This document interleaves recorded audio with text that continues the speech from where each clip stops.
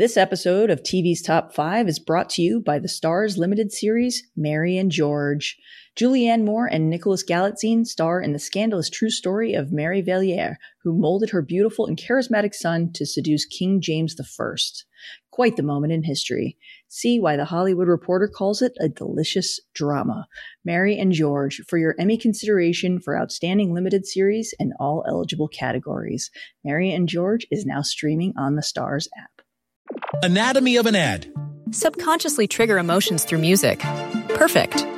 Define an opportunity. Imagine talking to millions of people across the U.S. like I am now. Identify a problem. Creating an audio ad is time-consuming. Offer a solution. Utilize cutting-edge AI. Imagine creating all that in under 30 seconds. Well, we did to create this ad. To learn more about AI in the audio industry, download the white paper from audiostack.ai. Welcome back to TV's Top 5, the Hollywood Reporter's TV podcast.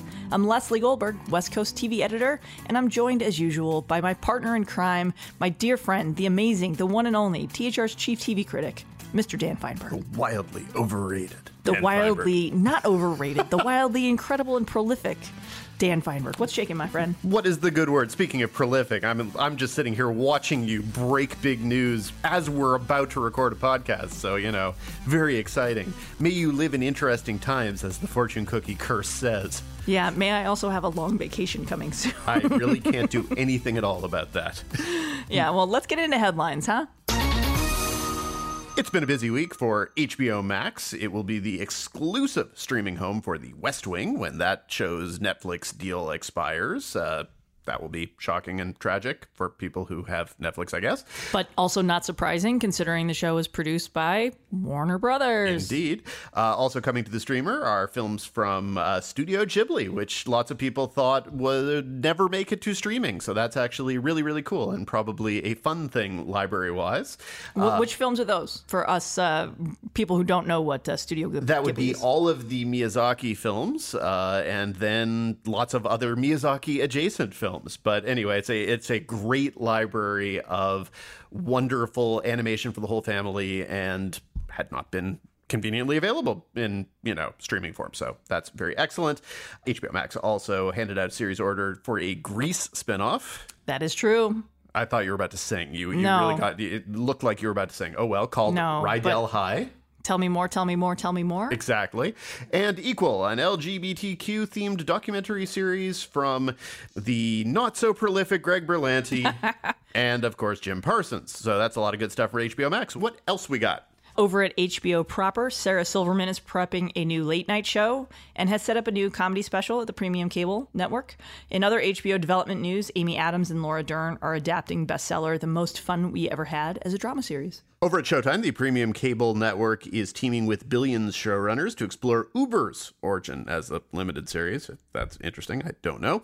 Staying within the CBS family, CBS All Access has renewed Mark Cherry's Why Women Kill, which will feature a new cast of women who kill when it returns for season 2. Elsewhere, Patrick Moran, the former ABC Studios president, has signed an overall deal at Amazon Studios. He becomes the latest broadcast executive to head to a streamer and joins the likes of Jen Psaki, Channing Dungey, Bob Greenblatt, Kevin Riley. Oh, hell, you're getting the theme here. And in breaking news, Kurt Sutter has been fired from FX's Sons of Anarchy spinoff Mayans following multiple claims about his abusive behavior. Sutter detailed his firing by FX CEO John Landgraf and Disney TV Studios chairman Dana Walden in an explosive letter to cast and crew in which he writes that he was a, quote, abusive dick. He remains in business, however, with Disney, as the overall deal he signed back in January 2018 has not been affected. We are all shocked. And finally, in terms of Nothing Ever Dies and no brand can't be turned into a procedural mystery, a new take on the classic comedy Clueless is in the works at CBS TV Studios. It's, for some reason that I don't understand, a dramatic take on the story. Yeah, it's a mystery about where Cher went. It revolves around Dion, the character originally played by Stacey Dash. And it's described as Mean Girls meets Riverdale meets a Lizzo video set in LA in 2020. A network's not attached. I don't know what this is, Dan. I don't know why it is, Leslie. That's a better answer.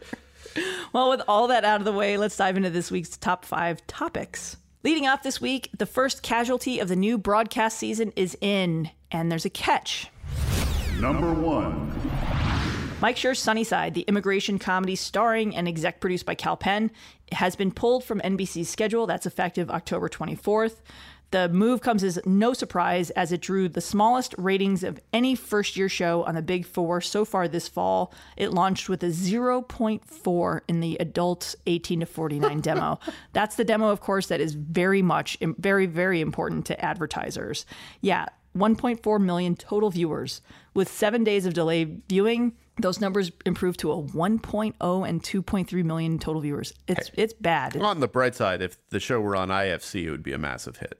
Yes, and the catch, of course, is that nothing is ever really canceled anymore. Look, we went from an era where a show is outright canceled, meaning they stop production, and subsequent episodes and scripts that were in the can are not being produced. And then we went to, well, they're going to finish producing it, and the unaired episodes will air on Saturdays around the holidays and basically burned off. And then come May, then it formally gets the canceled. It meets the cancellation Grim Reaper.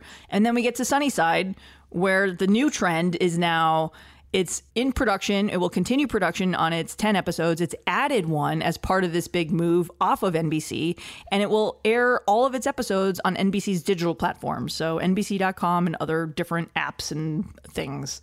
It's surprising. We don't know that this is going to be canceled in May. It may very well likely, but then again, it could be a big hit on digital. This is, kind of the new landscape we're living in when you look at a show like AP Bio, which NBC canceled last year after 2 seasons, and then a couple of months later, revived for a 3rd season on Peacock.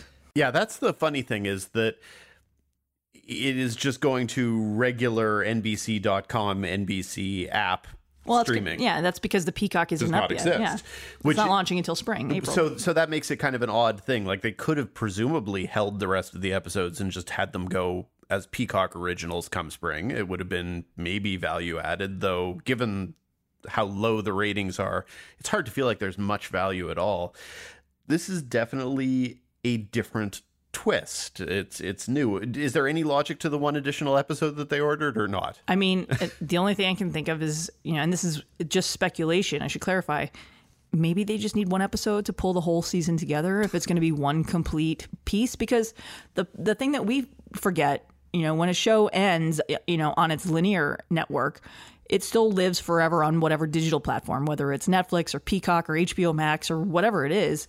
So maybe this is the new era we're in, where these shows that may fail miserably on broadcast or a linear network wind up being part of a library of programming. And as we've seen with these 9-figure deals, like $500 million for Seinfeld, library content is so important to all these streaming platforms. It's content, it's an additional bonus that helps provide a backbone for these platforms that are all launching in the next 6 months, save for Apple, which of course has no library content and is a completely different business model. But this is still, You on Lifetime was a complete and total dud for that network. It moves to Netflix. It's one of their top 10, allegedly, most viewed original series. If Lifetime had just pulled the plug and didn't have any kind of digital returns, who knows? You look at shows like Breaking Bad. When that hit Netflix, it became a bigger hit on AMC. And the same is true for, we just talked about AP Bio. It's the same thing. It's definitely a change of course. This is a somewhat unique situation because NBC could not have done this if they didn't have Will and Grace ready to go.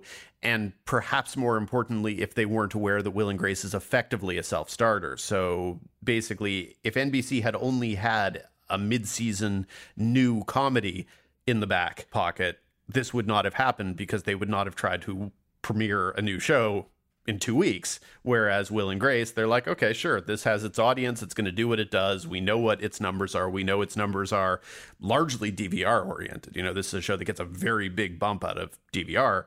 So that's the thing that makes this kind of unique. I don't think we're going to see that many networks capable of doing this. You would have to be in this unique situation where you had a show failing just as aggressively as Sunnyside did. Because these numbers are remarkable, if you think of what networks were doing a couple of years ago. So, right. But it's also, just playing devil's advocate here for a second. We also don't know the full picture. I mean, some of these networks, I remember you were there a couple of years ago, TCA, Bob Greenblatt, when he was with NBC, comes out on stage and touts Live 365. We don't know how these shows are being consumed. We don't know which platforms, but we do know, obviously, that no one's watching linear television anymore. And if they are, they're watching in delayed viewing. I mean, it almost, Sunnyside almost doubled its numbers in a week. From 0 to 0x2. So. Yeah, I mean, well, nothing times 0 is nothing, stuff. But yeah, I mean, we're getting farther away from that. But if you take one thing away from this segment, it's that all these networks are still struggling to figure out how and where viewers watch their programming and what to do with them. But I think the days of seeing a show outright canceled after 2 episodes where production stops and that's the end of it, I think those days are over because, like I said, you want to have something when you're done with it. If you've spent, $20 million on a show with marketing and production and et cetera, especially when it's from an important producer like Mike Schur, you want to have something at the end of the day. This isn't a case of, I always go back to the Mob Doctor. Remember that dog over on Fox a couple of years ago? That one was like, it was critically panned by pretty much everyone. The ratings were horrendous, but it aired all of its original episodes. I think it was the original 13 episodes because Fox didn't pick up enough shows to have anything in the bank to be able to pull it. And maybe repeats at the time weren't even an option. So the times they are changing. Well, let's go to our second topic. What do you say, Dan? Up next, Apple! ! Exclamation point. Wait, no. Apple plus side! Exclamation point. Number 2. Yes, it is nearly that time. It feels like we have been talking about the launch of Apple TV Plus for basically this entire duration of the podcast since we started, and we have. We just didn't know for a while what it was called or how much it would cost or how anyone would watch it or anything like that. But guess what? November 1st, it's just around the corner, and for $5 a month, subscribers will gain access to originals starring Jennifer Aniston, Reese Witherspoon, Haley Steinfeld, Jason Momoa, other people. And yeah, you had a rather terrific and exposing story in this week's Hollywood Reporter, so I thought we would talk a little bit about that. We'll talk much more about Apple TV as we actually can delve into their programming in upcoming weeks. But up first, what actually surprised you most from the research and reporting that you had to do for this story in this week's THR? Well, I should make it clear that I didn't do this story alone. The amazing Natalie Jarvie, who will join us for our next segment, also worked on this with me for a few weeks. And look, a lot of the reporting that's in this was basically like 2 years in the works. I've been covering Apple and their push into scripted programming for the better part of 2 years. From the minute that they hired Zach and Jamie from Sony, everything that they did became super interesting to me. So the big takeaways is, much of the town is really unhappy with the early PR and marketing efforts around it. That's just the tip of the iceberg. There's a lot of things that have been renewed already. There's a couple more deals and first look deals in the works. We reported at the end of last week that Apple has launched a studio. They picked up the third entry in the Band of Brothers saga. HBO passed on doing it because that was a show that they really made money from off of DVD sales, and in the streaming era, no one's buying DVDs anymore. So they passed on the show that's going to wind up costing around $250 million. It's a sizable investment when you know that your return on that is coming from a sector that doesn't really deliver anymore. But with that pickup, launching an internal studio, that means that Apple, like everyone else in this town, is going to be focused eventually on owning all of their content. That's a huge deal that I think not a lot of people really picked up on or reported as much. But they've had a lot of, in a larger sense, Apple has had a lot of early stumbles, lots of showrunner changes. Obviously, the morning show change was well documented. Jay Carson was hired specifically to write the morning show. Me Too happened. They brought in Carrie Aaron. There were issues with his early scripts. Look, when Reese Witherspoon and Apple and Jennifer Aniston and the studio Media Res are all unhappy with an early draft, and then Me Too happens, they knew that they had to make a change, and that's what they did. And they brought in Carrie. And then there's changes on shows. I heard C is making a showrunner change. That hasn't been announced yet, but that is definitely in the works. We've seen exits on Foundation and a couple of others. I think what they're struggling for right now is what their tone is. I mean, it's been well documented that they want aspirational programming. When you look back at the first series that Apple picked up, and this is well before Zach and Jamie joined as head of video, worldwide video, it was a show called Vital Signs, which featured an orgy. It was like a Dr. Dre origin story. And that, which by the way, Apple has never acknowledged existed. They produced I think it was like 6 or 8 episodes were in the can. With Sam Rockwell. Right. And so many others. And then they killed the show because, well, it was super violent and sexual. And one thing is not like the other. They were going for, at the time they were going with Carpool Karaoke and Planet of the Apps. These are aspirational shows. One of these things is not like the other. So yeah, that never is going to see the light of day. I aspired to watch neither of those two shows. Yeah. And it's just, it's a lot of change. And I think one thing that, and this is part of what Natalie Jarvie reported in talking with analysts, is this is a big gamble. And obviously they have spent billions. Look, Netflix has spent in 2019 $15 billion on content. Apple's not quite at that level, but they have a cash flow of $1 trillion. It's insane to talk in these figures. But they're making this big push. And one of the things that Natalie mentioned with analysts, when you look at how many people have Apple products, the minute they wake up on November 1st, they will have access to a scripted show starring Reese Witherspoon and Jennifer Aniston, and they can watch it by pushing their fingerprint on their phone because Apple's already got their credit card info. And who cares if they have a library? They have this reach of billions of customers who are already set up. So maybe that's their leg up. Well, I think, this is different from when we talk about the production budgets on the Netflix shows, because it's simply harder to fathom where the money is coming from in that ecosystem. When it comes to Apple, no one has to ponder where the money is coming from. The money is there. It's coming from all of us. We've been giving them that money for years. Basically, Apple has their hand in my pocket right now as all of my devices are about to die. Dan, that does not sound like what you're talking about. It sounds like exactly what I'm talking about. But still, when your story gives numbers like the kind of numbers that we've been hearing on Morning Show and how much that show cost, like what do you want to tell the kids about the budget of that show and how it got to be where it is? Well, I mean, Morning Show, Reese Witherspoon and Jennifer Aniston are making $2 million an episode. I mean, just that's the high end in this peak industry. But the piece that we should be looking at is they also are owners and exec producers of the show. They have a piece of this through a deal with MediaRes, which means they get back end points for whatever that's worth. I don't know how the back end structure of an Apple show is. How are you going to calculate the back end on something like this? I mean, especially when you know that what's Apple going to do? Are they going to sell it to Netflix so it streams it? No, that's never going to happen. So I don't know what a second window is, or maybe it's an international sales. All of that is still happening, but it's $15 million an episode. For Morning Show, they picked it up with a 2-season order, so 20 total episodes. That's $300 million for 2 seasons of television. Then you've got See, which is the futuristic genre drama starring Jason Momoa. It's $240 million for 2 seasons. That's been renewed. These are all at the high end of these big packages, And look, Morning Show was competitive. Netflix wanted it and was bidding too. Apple also, as we reported a couple of weeks ago, they were a player on J.J. Abrams. They offered him $500 million to come and make TV and films exclusively for Apple, and he said no. And he opted to continue to have more freedom by staying at Warner Brothers for half the money, meaning he can keep selling shows to Apple. They've got 3 of them in the works from J.J. and Warner Brothers. He can keep selling to Apple. He can sell to any platform that he deems. He could sell a show to Netflix tomorrow because Warner Brothers, as an independent studio, has that ability. If he had signed with Apple, it would have limited him. And the other piece of it is, I'm told he wanted to be able to have his films distributed theatrically.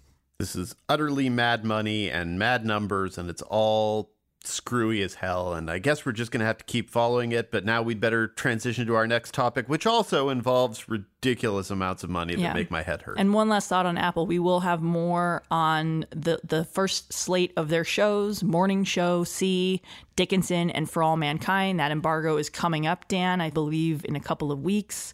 So you'll have some critical thoughts. You started to see some of those episodes. Same with me.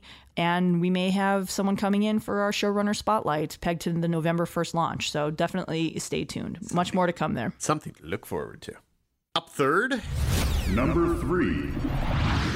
Netflix has reported its third quarter earnings, which meant an exhaustive and news-filled call with reporters and shareholders and all of that fun stuff. This was also following after the last quarterly earnings call where they had to admit that there was a decline in subscriber numbers and the roof was falling, or the roof, whichever, it was falling.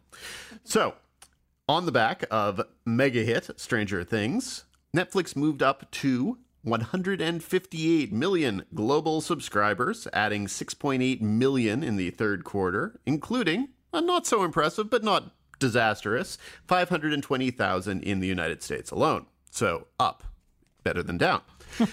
Joining us to break down the entire earnings report is THR's digital editor, Natalie Jarvie. Welcome, Natalie Jarvie. And Hi. Marathon runner, Natalie Jarvie. Yes. Thanks, guys. We should also, and we just praised you. You were not here, but we praised you also for your very fine work in the Apple story, which the whole thing is terrifying. And you wrote this week's cover story on Disney Plus. So you are... It's been a busy week, but I couldn't have done the Apple story without Leslie, so...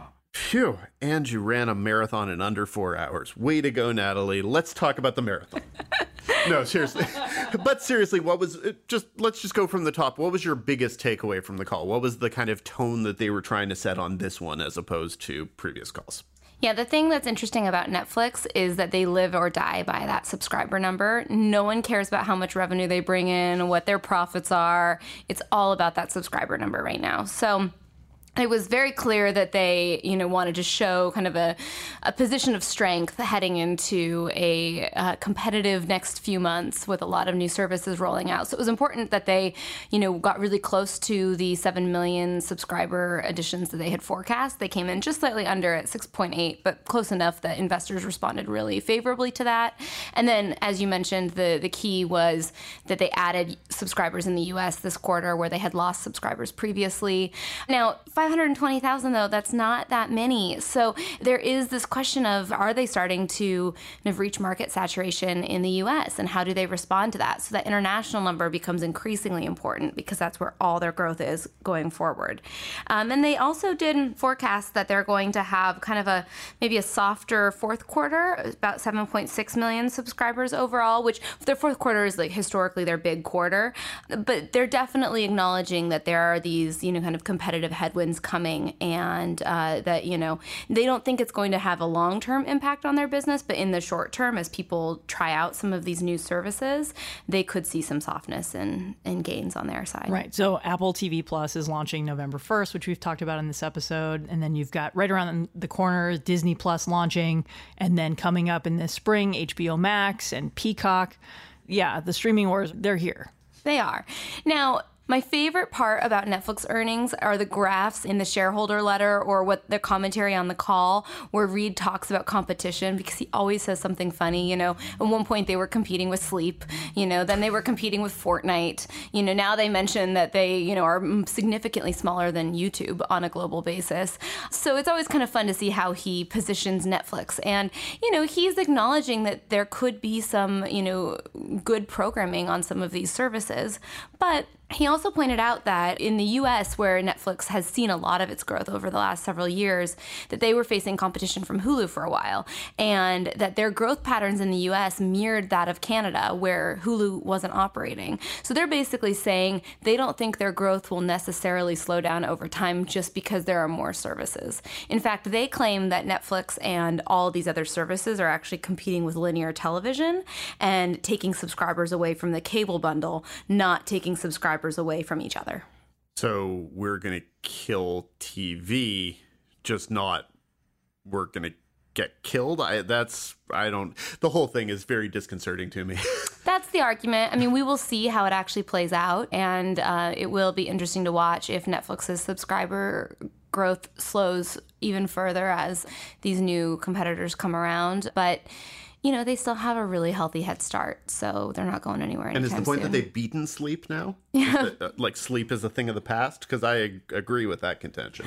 Well, if you keep watching Netflix long enough, there's that button that comes up that asks you, like, do you want to keep watching? Which always cracks me up. Like, I think it's for those people who do fall asleep while they're watching Netflix and then it shuts off, but... that's called a sleep timer on our TV. Yeah. I don't know that I've ever experienced that. Apparently, I need to watch more Netflix. I am not watching nearly enough Netflix. You're clearly not watching enough television, Dan. Yeah, but Netflix also released some viewership, and we should clarify, they don't release formal details. Like, none of the streamers release any kind of information. And when we talk about the numbers that Netflix released, we should clarify that these numbers mean one household account watched 70% of one episode.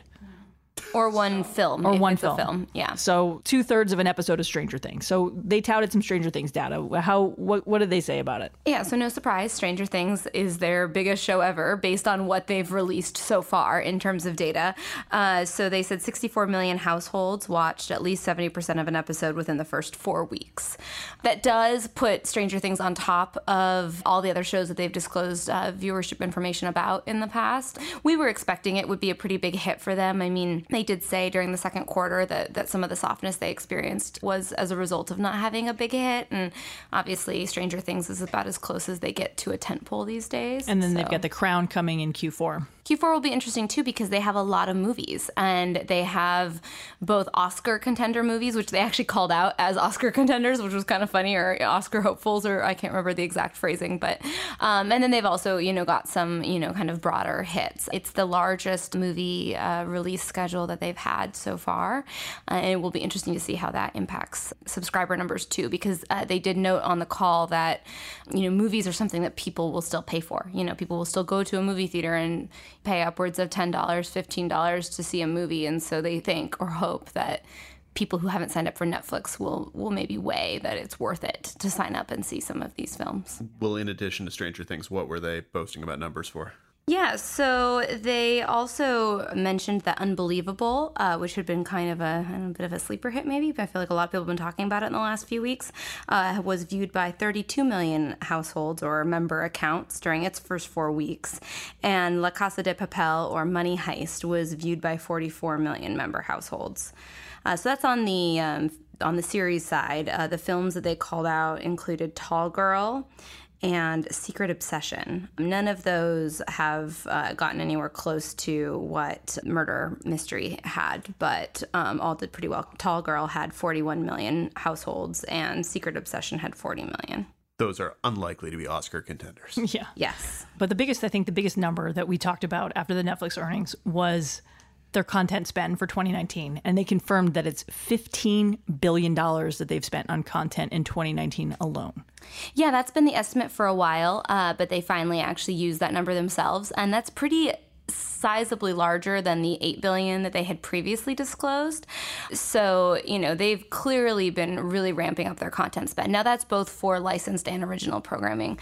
But Ted Sarandos said something interesting on the call where he actually kind of from prompting from Reed, he told us that the cost of a highly competitive TV show has gone up by 30% over the last year. And he attributed that specifically to the increase in competition. So you could imagine, whereas before Netflix could kind of come out and name their price for a show like Morning Show. And they'd outbid everybody. Yeah, and they could outbid everybody, get it for whatever price they really wanted to at a certain point. Now, Apple can come in and say, we're going to spend even more. Yeah, and they outbid them for Morning Show. Exactly. So that's a kind of an interesting stat and maybe contributes to why we've seen such a large jump in content spend. Yeah, and they're now being kind of forced to deal with the market that they helped create. Well, exactly. I mean, for a long time, it was Netflix that was pushing all the pricing up. So it's really interesting that now they're feeling that from other players. But the one thing that I'm hoping you can clarify here, how long can Netflix continue to exist spending this kind of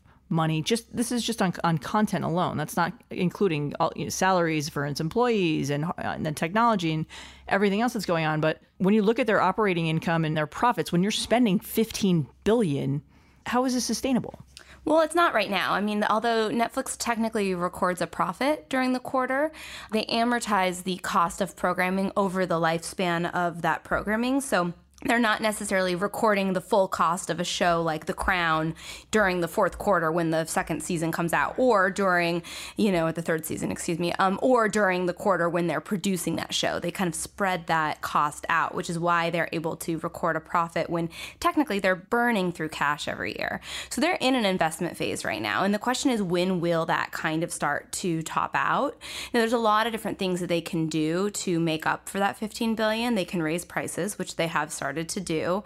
They can find other ways to cost cut. They can eventually get to an even bigger subscriber base that can, pay for that.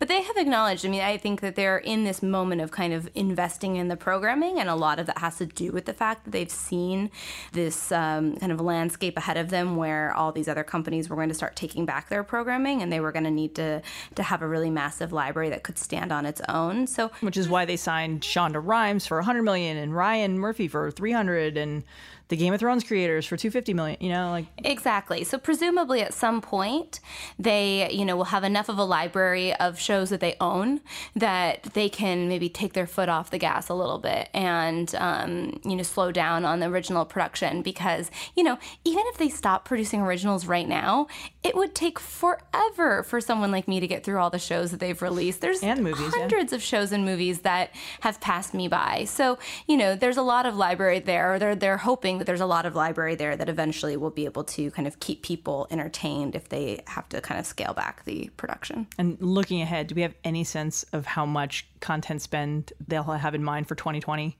They didn't say, but $15 billion in 2019 is pretty sizable. So we'll have to see if they can, push that up further, or if that, if that's going to be kind of the number for a while. I'm doing my part to support and advance the cause by continuing to sign up for the DVD program and not return my DVDs. So basically, I am subsidizing Netflix, give or take, by $10 a month, just out of my generosity and kindness.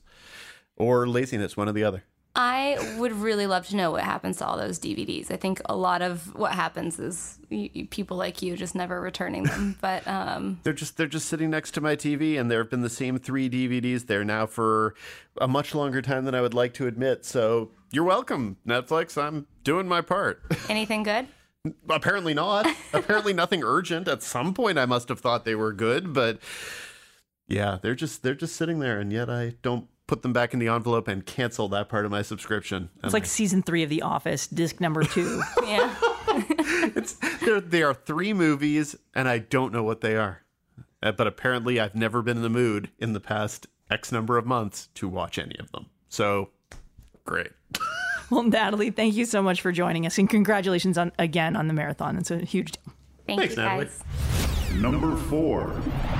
It's time for another showrunner spotlight. Joining us this week is the creator of the CW's Legacies, the 3rd show in the Vampire Diaries franchise, and the exec producer of the network's Roswell. She recently sold drama series The Girls on the Bus to Netflix. Please welcome Julie Plec to TV's Top 5. Welcome, Julie. Hi. Thanks for joining us. Thank you for having me. Let's start with Legacies. Obviously, now, as we said, it's the 3rd show in this franchise, returned this month for its 2nd season.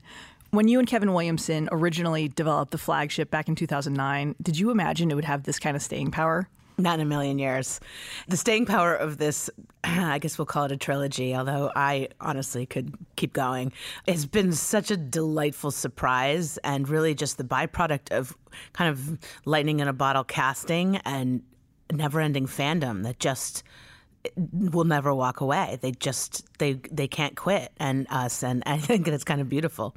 Well, okay, so you mentioned you can view it as 1 or you can view it as 3. Do you, to some degree, think of it as a 270 episode plus and counting single TV series, or can you, in your mind, kind of distinguish between how these 3 shows are autonomous?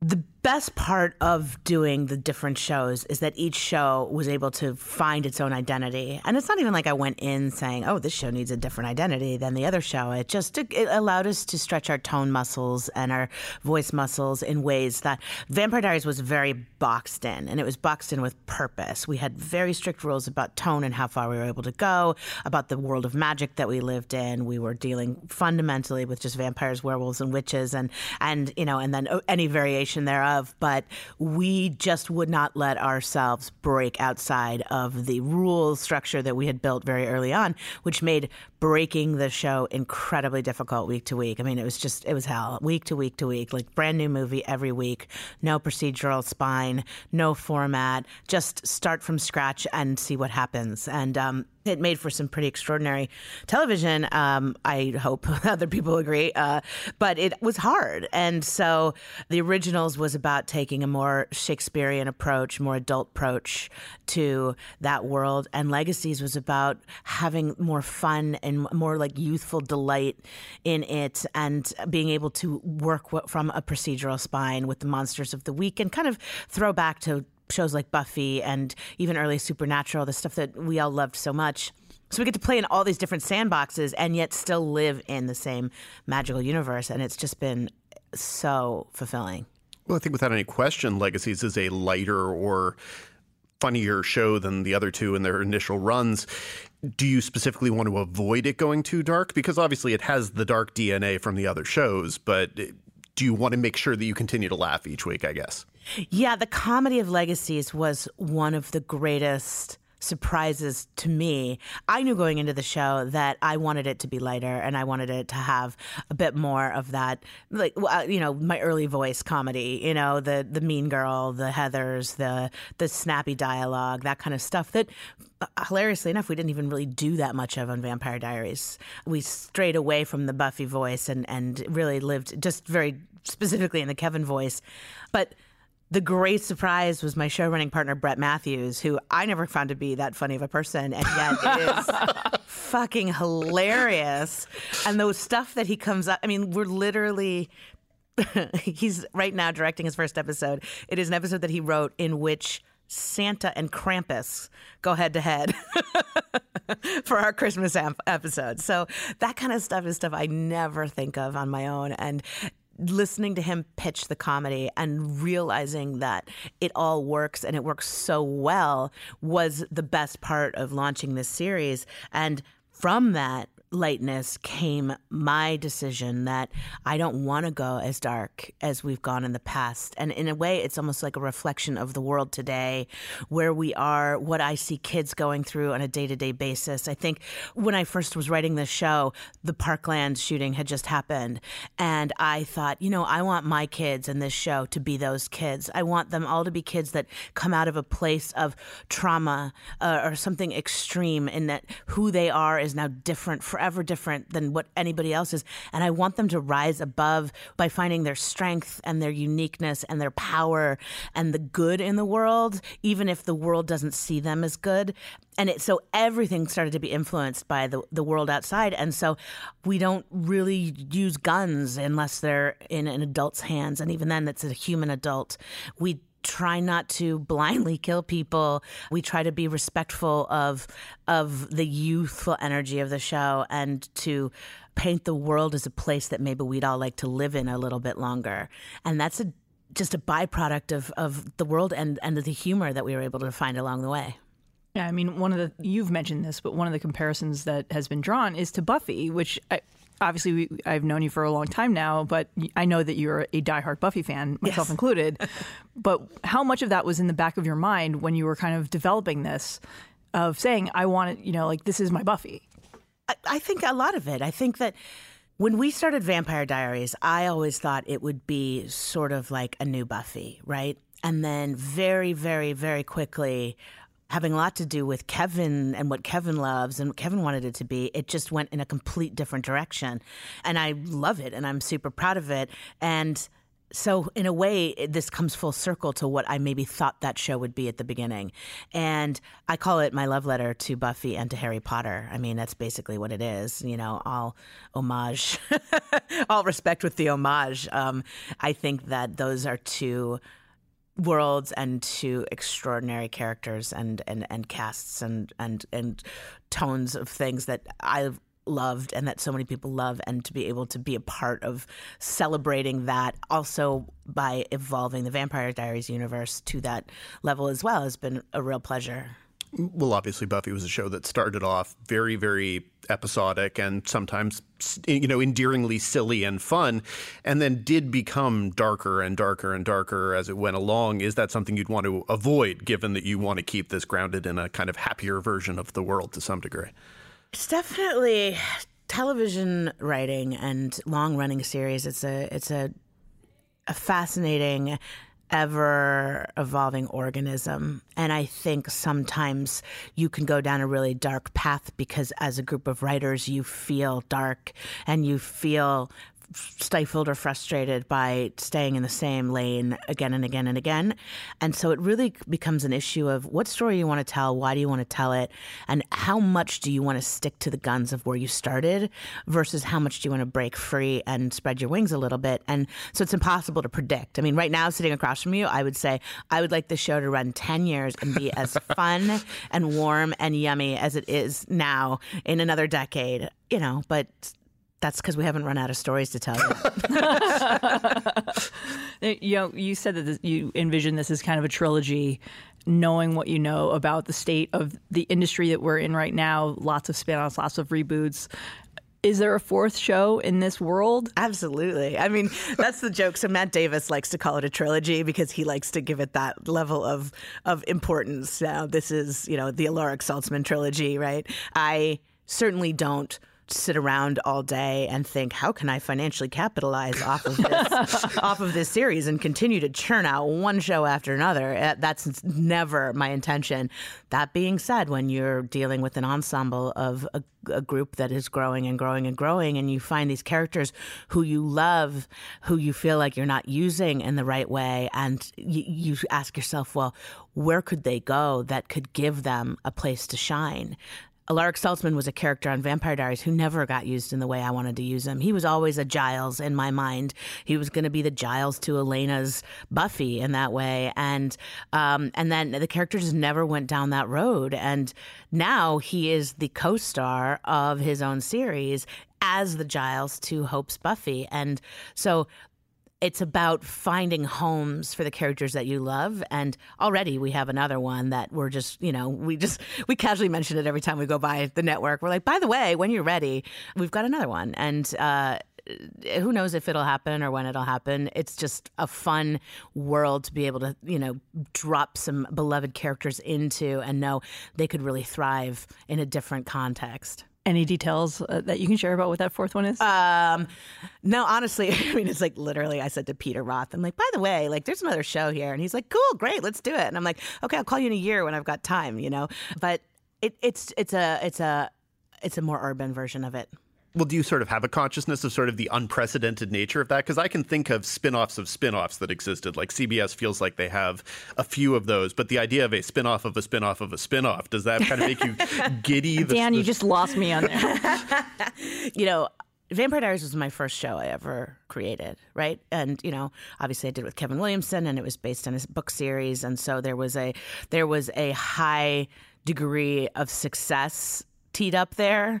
So I certainly don't take most of the credit. But to think that now, a decade later, and it's a decade because this is the 10-year anniversary of Vampire Diaries airing for the first time, that we are on track, like you said. What did you say, 270 some? I'm going for 500 at least. Cumulative 500 episodes. Why not, right? I think that's a good bar to set. You could become the Dick Wolf of vampires. I am the Dick Wolf of vampires. That's I think Sean does it at that level too. It's pretty impressive. Yeah. I think it makes me feel proud of myself because I was the one in the trenches doing the heavy lifting and seeing it through and remaining in love with the world so much so that I didn't want to leave it in anyone else's hands. So I'm proud that I can say that I grew it to what it is, and hopefully it will continue to keep growing with me and without me. Well, the question obviously then becomes, at what point are you just whiling away the time before you can just reboot Vampire Diaries and it all becomes a circle going around and around in circles?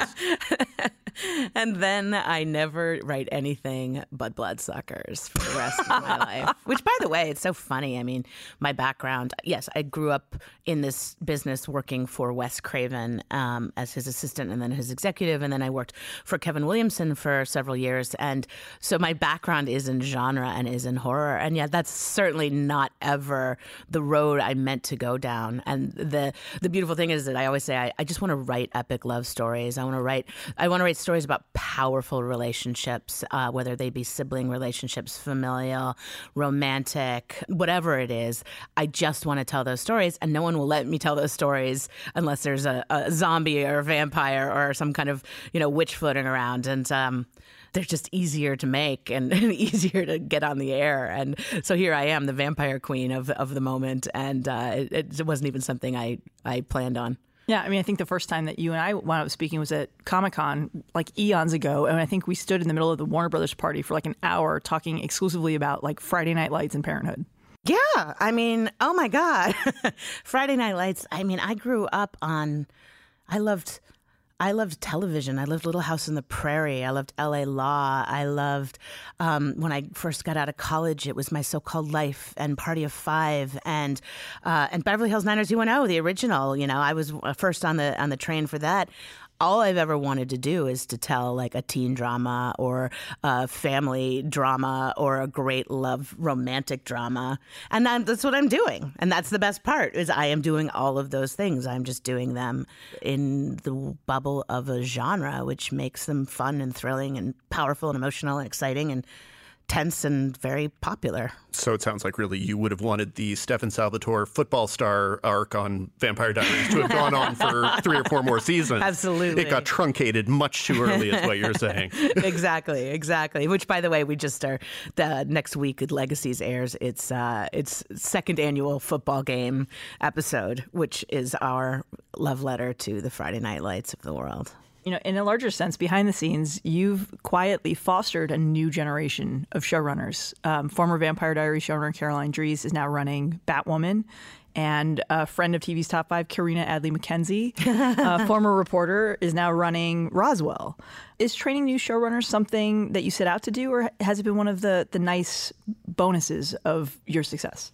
Yeah, I can't say something I set out to do at first because I was a toddler thrown into the deep end without a life vest. And so I spent the first couple years of my own experience as a showrunner just trying like hell not to drown, and certainly in drowning, not to take anyone else along with me. And it was dicey there for a while.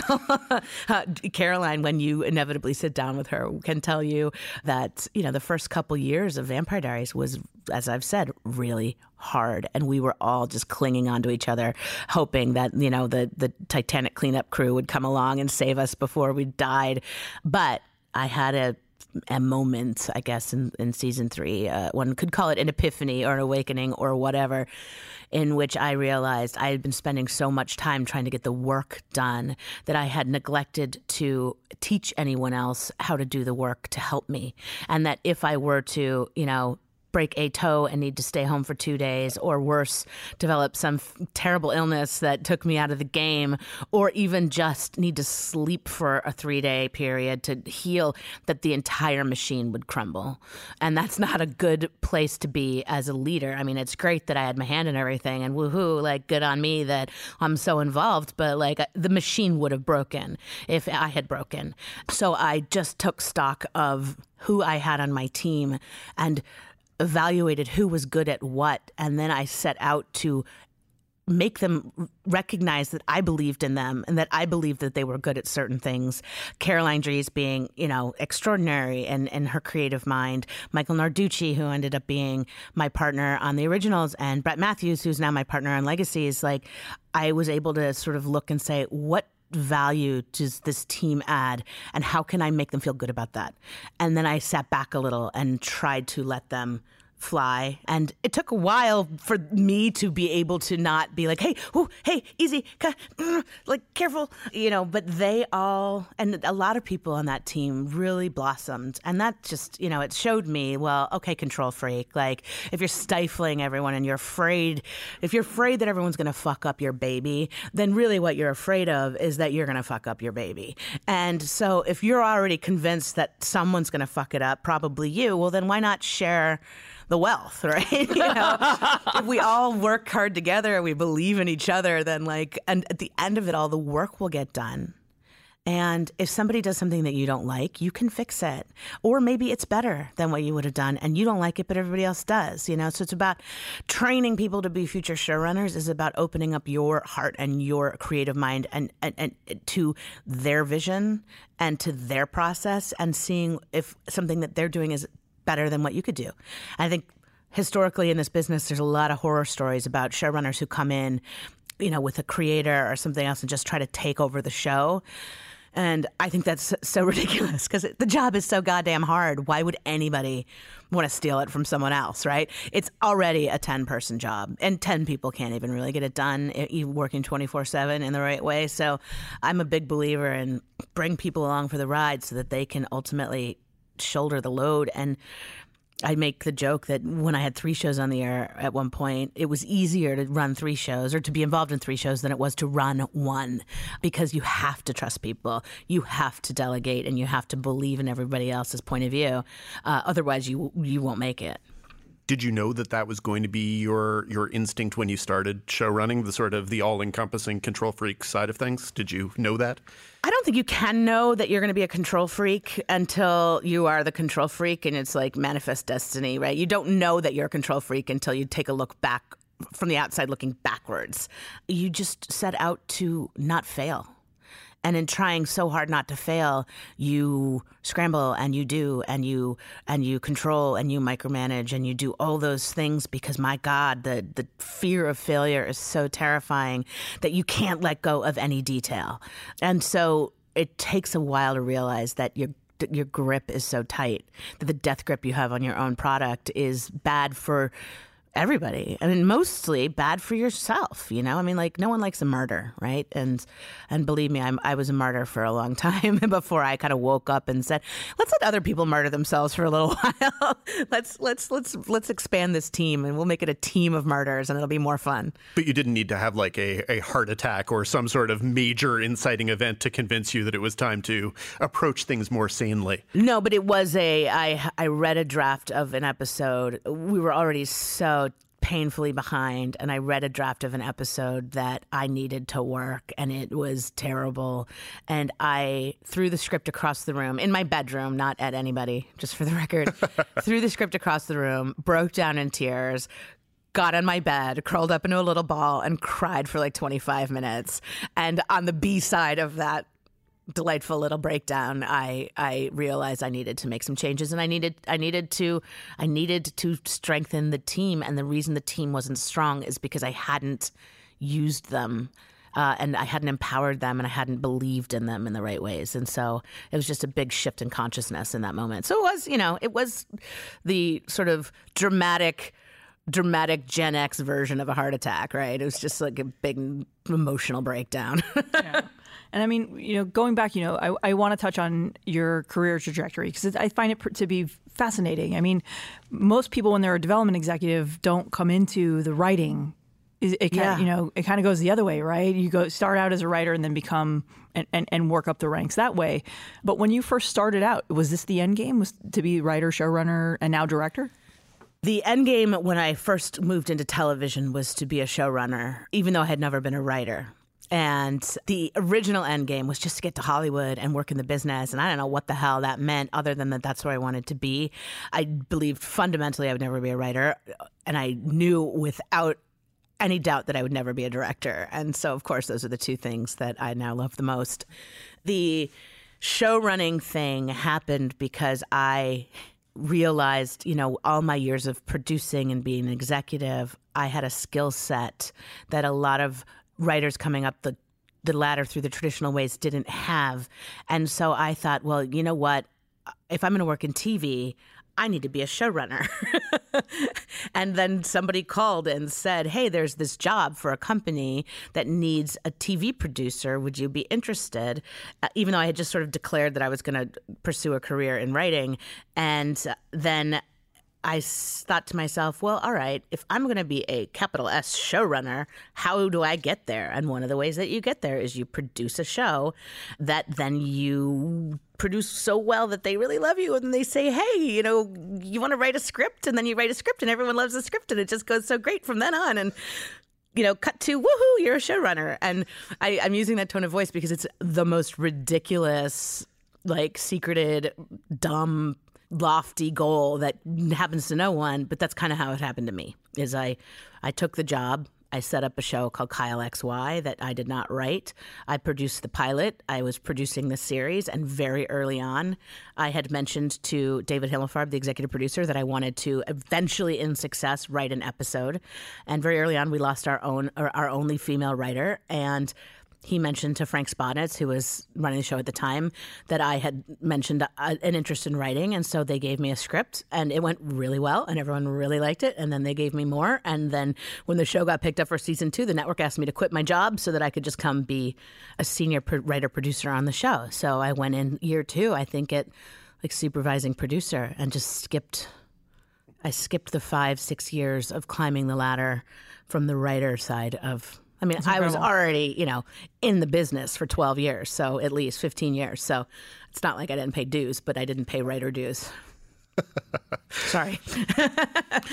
Well, the directing thing, which you've been getting more and more into in the past few years, how does that feed into or out of your control freak personality on things? Is it healthy? Is directing healthy for you or unhealthy as an outlet? Directing is actually the most healthy because one of the most frustrating things about being a showrunner is that you can have your vision and you can have a perfectly clear sense of what it is you want to see on the screen and how to get it. And then you have to sit back and hope that somebody else can bring that vision to life without any interference from you. And a lot of episodic directors are actually very, very, very good at that. And I've had some terrific directors that have really elevated my material and the show's material and really killed it. So this is not a ding against directors, but as a showrunner having to be on set when you're already the busiest person in the universe, and then you have to go sit on set and sit behind somebody as they get to do the job that that you could just step in and be like, hey, here's a note that if you could do it this way, and then try to think of all the polite ways to give a note or how not sit on your hands so that you don't give too many notes. That you can't talk up every take after every take. That's just rude. So it takes way too much self-control to be a good showrunner behind a director. But when you're the director, you just get to skip the middleman. And no disrespect to the middlemen. Middlemen are great, and TV middlemen are particularly great. But for a personality like mine, it's so hard. I stopped going to set because I was too disruptive, or it took too much energy to sit on my hands and keep my mouth shut. Either way, somebody was unhappy.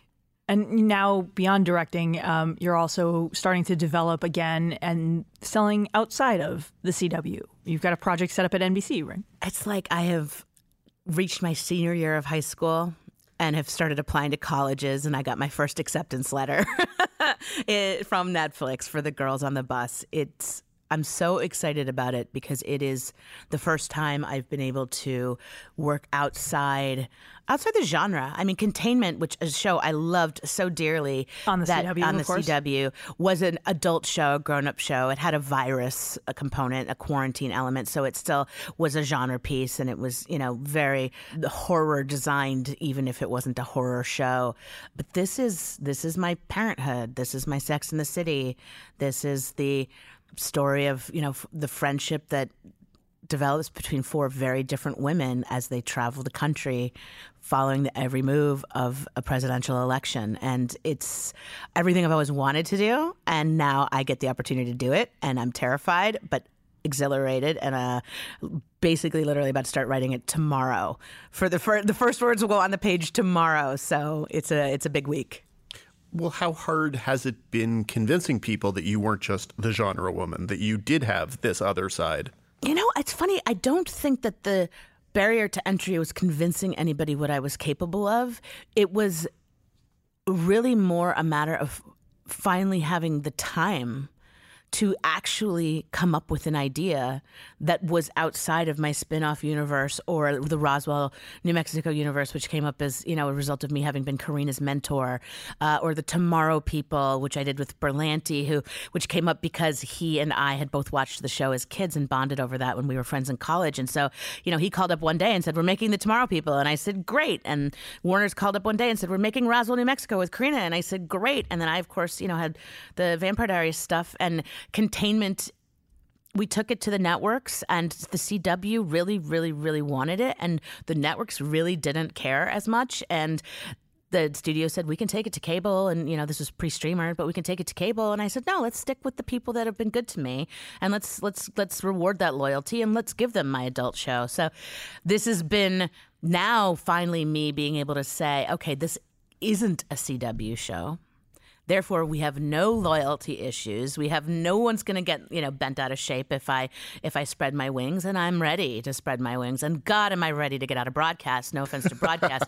I mean, lots of offense to broadcast in certain ways, which is a whole other podcast, which I can, speak on for an hour. But in this case, no offense to broadcast. I just need to work in a format where simple things like not having to deliver an exact running time. Not having to shave those last couple minutes out of a perfect episode and ruining the episode, being able to swear, as you've already heard. I have a bit of a potty mouth, and having to come up with different ways to say Jesus, because you can't say Jesus on the CW is, takes more work than writing 6 scripts. I want to be able to, get a little naked every now and then, and not have to build to commercial act breaks. I mean, my God. And deliver an episode in 8 days. And start your season 6 weeks after you get picked up and go 20 episodes and then do it all over again, on such a tight schedule. The freedom of what is ahead of me is so thrilling. I'm so excited. And ask me in a year if it was worth it, because I'm sure something will have made me miss and long for the days of a structured broadcast model. But in the meantime, I can't wait. Yeah, and at the same time, you are in, I think, with this nearing the end of your deal with Warner Brothers. Obviously, that market is exploding, but we're also in a landscape now where even if you stay, hypothetically, with Warner Brothers, that you can sell to anywhere. That's one of the benefits of being at an indie studio that doesn't have, its own network, its own cable platform, et cetera. I mean, they have those things too, but they're much more of an independent producer. Now they've got HBO Max, which we touched on earlier, and the ability to sell to anywhere. And now as you kind of look at the market, I mean, what's appealing to you? Obviously, we hear how much you love, you're interested in exploring the freedoms that come with streaming as well. But as you plot this next, I don't even know, is it your chapter 700 in your storied career? As you plot what's next, I mean, what are some of the other things that you're looking to do? I mean, you've got a show set up at NBC that you sold this week too. Yeah, I have been. Look, I love show running. I also think that show running is an incredibly difficult soul suck of a job. I will never stop show running, but one of the things that being such a hands-on showrunner has prevented me from being able to do is to broaden my world and to use all the muscles that I have. I am a producer who can produce for other people. I am a director who would like to continue directing.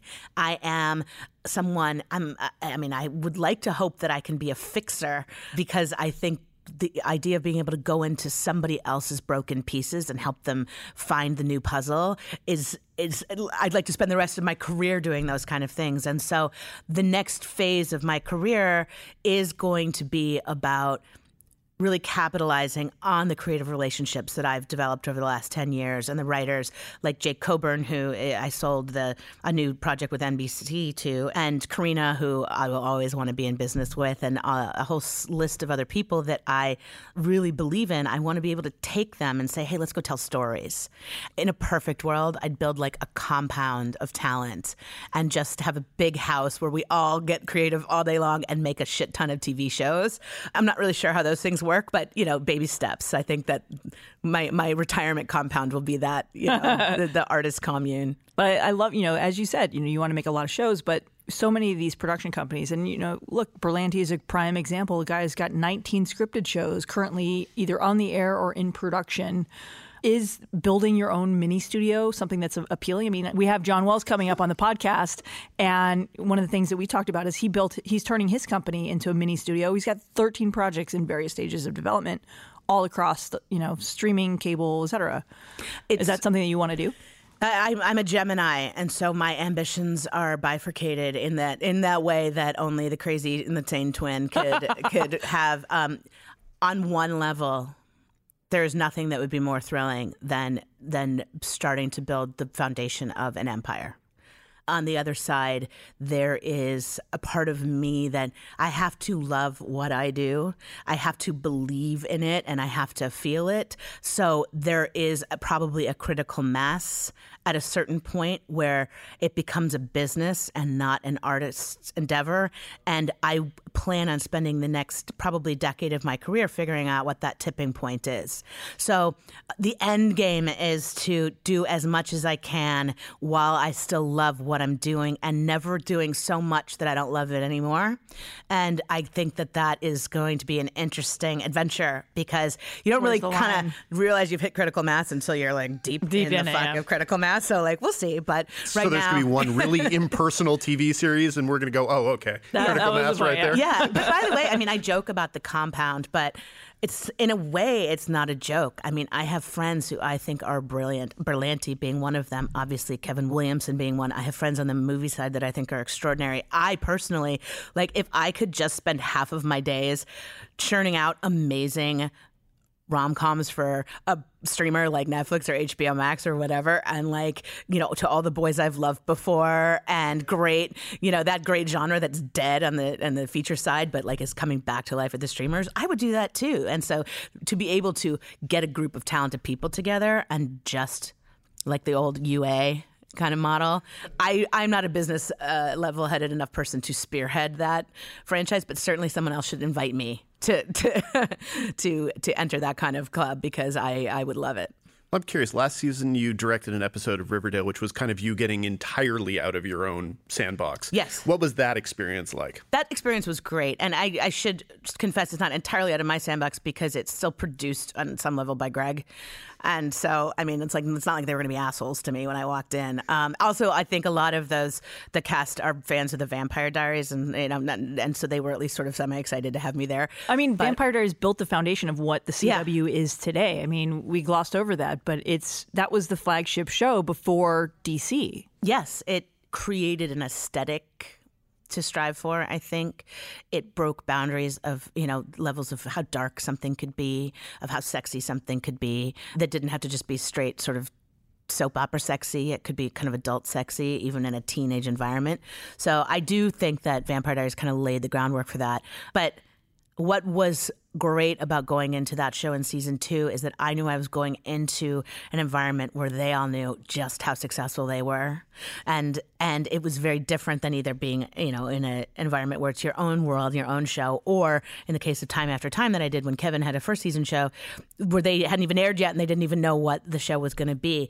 So I was excited to walk in and feel that energy of people who are like, yeah, we are doing this and we are doing it well and people love it. And there's screaming fans on the street at the locations we shoot at. And that energy of success and the invigoration of the thrill of the victory of what they had accomplished was just great. Because soon after that, in the timeline of a successful TV show is when everybody's miserable and wants the hell out and really doesn't want to be there anymore at all. So I got to be right there in that moment where people were just really proud of what they'd accomplished and willing to try anything and wanting to make everything as great as it had been. Nobody was phoning it in. It was great. Question we always like to ask people, and we know you actually like to watch TV, so you're going to have some answers. What are you actually watching these days? Oh, God. It's so funny. It's such a hard question. I ask that question of every writer that I meet for staffing, and then I feel terrible because when people ask me that, I blank. But because I've been asking it a lot, it's been on my mind. And the answer is the despair is in what I have not yet watched, because there are seasons of shows that I love that I have not gotten into the most recent season yet, or in the case of my favorite show on television right now, Succession. Yes. I am 4 episodes behind, and I'm so upset because I was one of the first people on that train. I was one of the first people on Twitter to be like, this show is fucking fantastic. And now it's a year later, and everybody's woken up to that, and and how wonderful it is. And I was traveling, so I fell behind, and I have to catch up because I hear the finale is amazing. But I really enjoyed season 1 of Mindhunter and look forward to getting back into that. I was so professionally envious of 13 Reasons Why, because I love that world of, straightforward John Hughes teen drama. Not even John Hughes, just teen drama so much that when that show came on and I saw what they were able to do, I died of envy. Like I can barely watch it. I'm so envious, but I'm owed season 3 of that. I am excited about season 4 of Mr. Robot, which is one of my favorite shows. I, of course, cannot live without The Handmaid's Tale. I'm devastated that Phoebe Waller-Bridges will make no more Fleabag, because season 2 of Fleabag was complete perfection. And let me see what else. And then I do every now and then like to try to sample the new broadcast stuff to see what people are up to. Last year, I really enjoyed A Million Little Things. And I actually enjoyed New Amsterdam, and I don't watch it regularly, but of the batch, I was really into that show. So I think that's the broad summary. You mentioned tweeting about Succession. I'm curious, how are you feeling about Twitter these days? I'm always curious about how anyone is feeling about that as a platform and what it does for them. So Twitter and I have such a long and sordid relationship. Vampire Diaries started right about when Twitter was really taking growth. Like, what it was for me in the beginning was this incredibly fun, totally casual playground where I could interact with the other actors on other shows, with the fans, where I could read in real time what people were thinking. And we all had a really great time and built an incredible fan community. And then it turns personal, and then it gets mean. And then I have like sort of a personal breakdown of like, why is everybody so mean to me? The bullying, the harassment, all of that. That is what makes me sad about Twitter. And it's as much the bullying, the harassment, the targeted harassment, the sort of vile, disgusting insults and behavior that we see thrown around, but it's also what they call the cancel culture, which is, the hypersensitivity. I long for the days when people could just say what they wanted and not get in trouble. I mean, within reason, obviously, not the racist, stupid shit, but just speaking their minds and speaking their truths. And now it's all promotional, it's all corporate, it's political, which, I love the good political Twitter like the next person. But I've gotten in trouble inside my life for 1 or 2 tweets that I've sent. I've gotten little lectures and little talking tos. So, Same. There's not a lot of freedom to express oneself in that forum anymore, which is, it's just kind of a bummer. But it lives on. Long live Twitter. She said with exhaustion.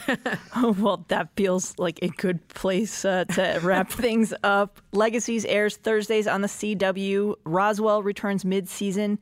Julie, thank you so much for joining us. Thanks, guys, Julie. Thank you so much. It's great to be here. Number 5. As usual, we wrap things up with the Critics' Corner. This week's new arrivals include Paul Rudd comedy Living with Yourself on Netflix, Looking for Alaska on Hulu, Modern Love on Amazon, Watchmen and Catherine the Great over at HBO, and Castle Rock on Hulu. Plus, Tyler Perry's first 2 BET shows launch as well. Dan, busy week. What you got? Ooh, God, that's a lot of stuff.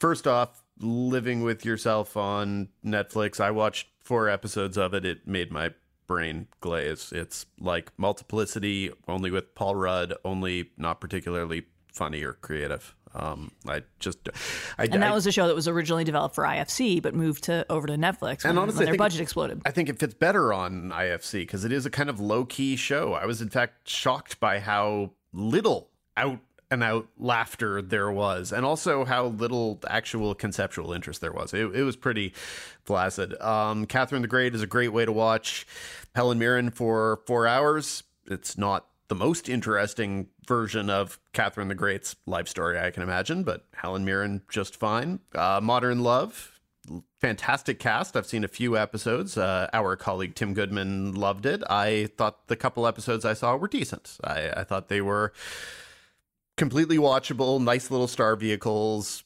Anne Hathaway's fun in Hers, Kristen Milioti is fun in Hers, etc. Of course, that's the anthology comedy that's based on the New York Times column of the same name. Exactly. Things are based on things in this week's episode. Looking for Alaska, you should definitely check out our podcast from August 2nd. That's episode number 32, according to your notes, where we talked with Josh Schwartz about Looking for Alaska and all things. It's a decent show. I don't think it's going to find a revolutionary whole new audience, but I think if you are part of the very large audience that likes John Green's YA novels, you will find this to be a very satisfying blend of source material and auteur, as it were. It's solid. It's not great.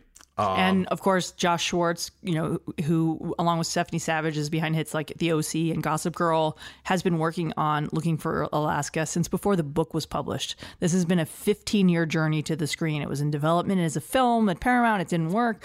And then, of course, he took it out to the marketplace. Everyone in town wanted it, and he set it up at Hulu, where he was already working with them on Runaways. It's a fascinating backstory. It is. Then the show itself, solid. I need to get to Castle Rock this weekend. I am looking forward to it. But really, the thing I'm going to recommend this week is HBO's Watchmen from Damon Lindelof, based tangentially to the classic comic series. There is much discussion and conversation about whether you need to have read the comic and seen the movie or whatever. You don't need to have seen the movie. That part I can just eliminate.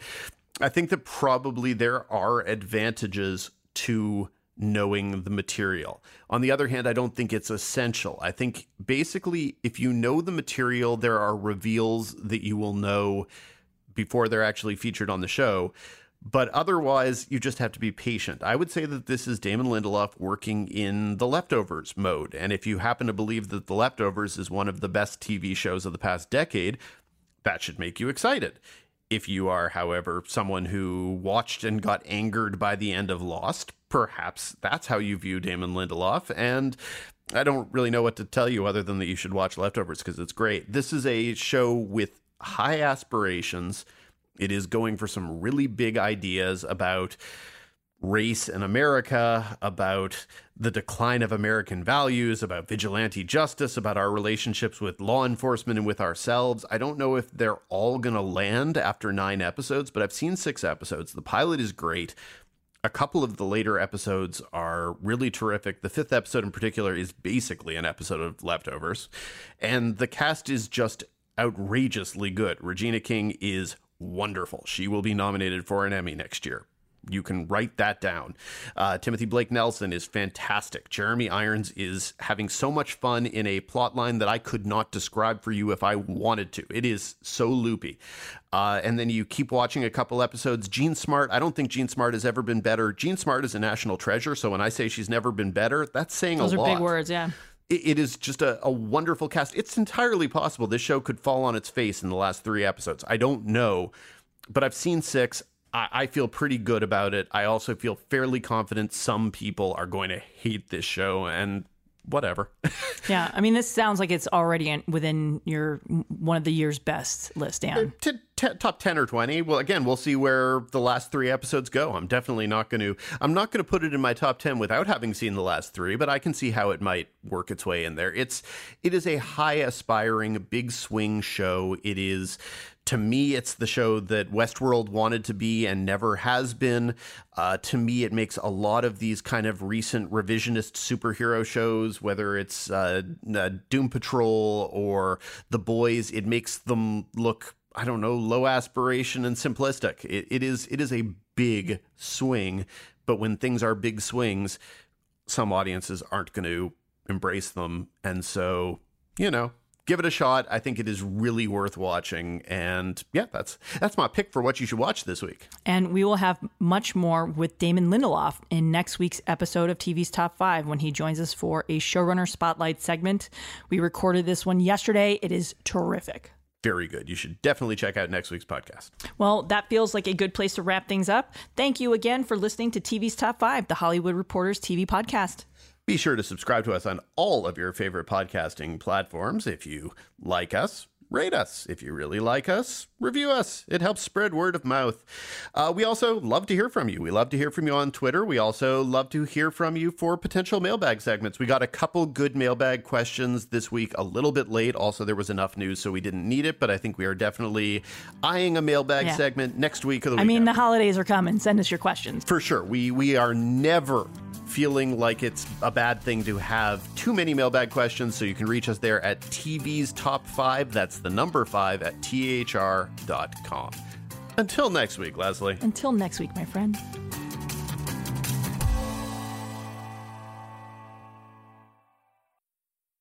Anatomy of an ad. Subconsciously trigger emotions through music. Perfect. Define an opportunity. Imagine talking to millions of people across the U.S. like I am now. Identify a problem. Creating an audio ad is time-consuming. Offer a solution. Utilize cutting-edge AI. Imagine creating all that in under 30 seconds. Well, we did to create this ad.